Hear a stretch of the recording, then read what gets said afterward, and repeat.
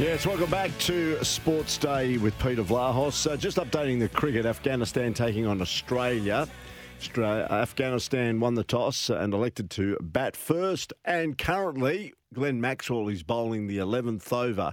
Afghanistan are 1 for 52. Josh Hazlewood getting the wicket of Gurbaz for 21. Zadran is 29 not out and Shah is 1 not out. So the wicket going the way of Josh Hazlewood. He's got the figures: 4 overs, no maidens, 1 for 16. Stark has bowled 3 overs at a cost of 19 runs. Pat Cummins just the 1 over for 5. And Maxwell's in his 3rd over has no wicket for 12. So a pretty good start by Pakistan. 1 for 53. They're going at about 4.89 runs and over. Tough times for WA in the Sheffield Shield match being played at the SCG. As we know, WA made 141 in their first innings. New South Wales replied with 276. And Ollie Davies coming in at number 6 was the difference between a total for New South Wales that would have been pretty close to WA. He made 129. The next top score was Moses Henriques. He made 51. They made 276 in total, did New South Wales, to lead Western Australia by 135. Lance Morris, the pick of the bowlers, 3 for 87 off 17.3 overs. Joel Paris just stayed with 2 wickets. He had 2 wickets last night. In the end, he finished with 2 for 52 from 16. Corey Rocchiccioli bowled 14 overs, took 2 for 58, and Hamish McKenzie also bowled 11 overs, 2 for 37. But in their second innings, WA in all sorts of trouble. They still trail New South Wales by 31 runs with 3 wickets remaining. Bancroft is 44 not out. Charlie Stobo, 16 not out. Joel Paris, next to Cam Bancroft, was the top scorer with 26. Have a listen to this. Whiteman 1. Teague Wiley, no score. Hilton Cartwright, no score. Josh Philippi, no score. Ashton Turner, 2. Hamish McKenzie, 1. So Western Australia went from 1 for 19 to 6 for 34. Yes, I'll repeat that again. 1 for 19 to 6 for 34. So they lost 5 for around about 15 runs. So another bad batting collapse. They lost 5 for 7 in the first innings, and here today in their second innings, 5 for 15. So they'll be struggling to get away with not an innings defeat here unless Cam Bancroft and Charlie Stobo put together a good partnership tomorrow. But they've already lost 7 wickets and at a cost of 104 runs. They're in a bit of trouble. All right, last night, a great performance by the Perth Wildcats, an overtime victory over Melbourne United.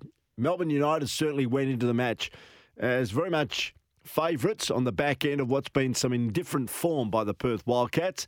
It was a funny game against the Adelaide 36ers at RAC Arena on Friday night, an ebbs and flows game, but in the end the Wildcats got it done. And then, of course, they travelled to play the Melbourne United last night over there in Melbourne. A great victory, and this is what John Rillie, the coach, had to say about the performance last night, particularly on the rebounding effort in the past 2 games. Yeah, look, that just feeds into the winning ugly situation, and now, we're generating some great looks out of that. But then when you're not playing great offensively, you got to find ways, and that's been a way for us to get some good looks, but just create energy about the way that we play at that end of the floor. So, the adjustment to the lineup certainly helped that. But then anything in sport is contagious. When you see your teammate doing a great job, all of a sudden you give a little bit more effort. And that's what we did this week. We backed ourselves, we backed our teammates, and you saw the results. John Rillie there, certainly sounding a lot more buoyant after what it would have been before the game against the Adelaide 36ers. In fact, I saw him the other day. He's a lovely man, and I wish him the best of luck going forward. And let's hope the Wildcats continue their momentum and continue their winning ways after what was a little hiccup over the 4 previous games before the Adelaide 36ers match.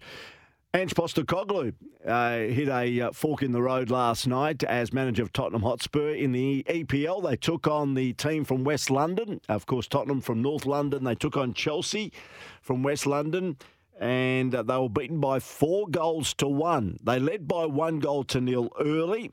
Chelsea equalised through a penalty, but then Tottenham lost 2 players. They were down to 9 men for about the last half an hour of the game, and that's when Chelsea pounced on the advantage they had, 11 against 9, and scored 3 more goals to win by 4-1. This is what Ange said post-match. It's sort of hard to kind of analyse from a football perspective. Kind of left with the result, which is obviously disappointing, and that's you don't like to lose, particularly here at home. Super proud of the players' efforts and will and desire and determination to still get something out of the game. And like I said, and then there's obviously the fallout from it from our perspective, personnel-wise, which I guess we'll deal with in the coming days.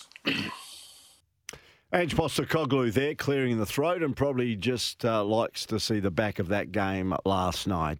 Spurs were eventually going to lose a game, and it was last night against Chelsea by 4-1 in what was called a mad Monday night match in the EPL. As we've mentioned, also on the run home, Jason Dover, who I, by the way, bumped into yesterday. He's a terrific individual, a very good player manager in the AFL. Was involved in the Lockie Schultz arrangement that had ended up with Lockie Schultz going to Collingwood. He manages Nat 5, and also he looks after Dan Curtin. And he said on the SEN WA breakfast program this morning with Scotty and Goss that the West Coast Eagles should seriously look at drafting local Dan Curtin. Yeah, I can tell you what I've told clubs, that he's the best I've seen come out of WA in over a decade. Wow. Yeah. He's a footballer and person. Yeah, a well-rounded person. And that's why, look, I'd say right now, if I'd pick one and I'm West Coast, I wouldn't be trading pick one. I'd be taking Dan Curtin. So there you go, Jason Dover, regarding Dan Curtin. All right, on the other side of the break, we're going to speak to a gentleman, Peter Parker. He is a former Test umpire. He's been involved in cricket for many, many years. Started in Brisbane, where he became a Test umpire, and then has been involved in the umpiring fraternity for a period here at the West Australian Cricket Association, and now he oversees all the match officials program for Cricket Tasmania.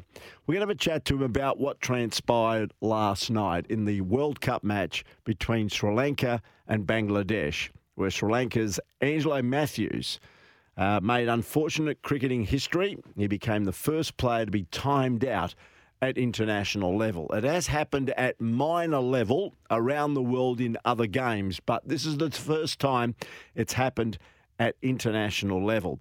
And I thought this is a significant story, particularly with the World Cup currently underway, on the implications for this going forward. We had the Johnny Bairstow controversy in the Ashes series, and now this on a world stage with what happened last night at the World Cup. By the way, as we go to the break, Afghanistan, by the way, are 1 for 61 after 13. Peter Parker joins us next.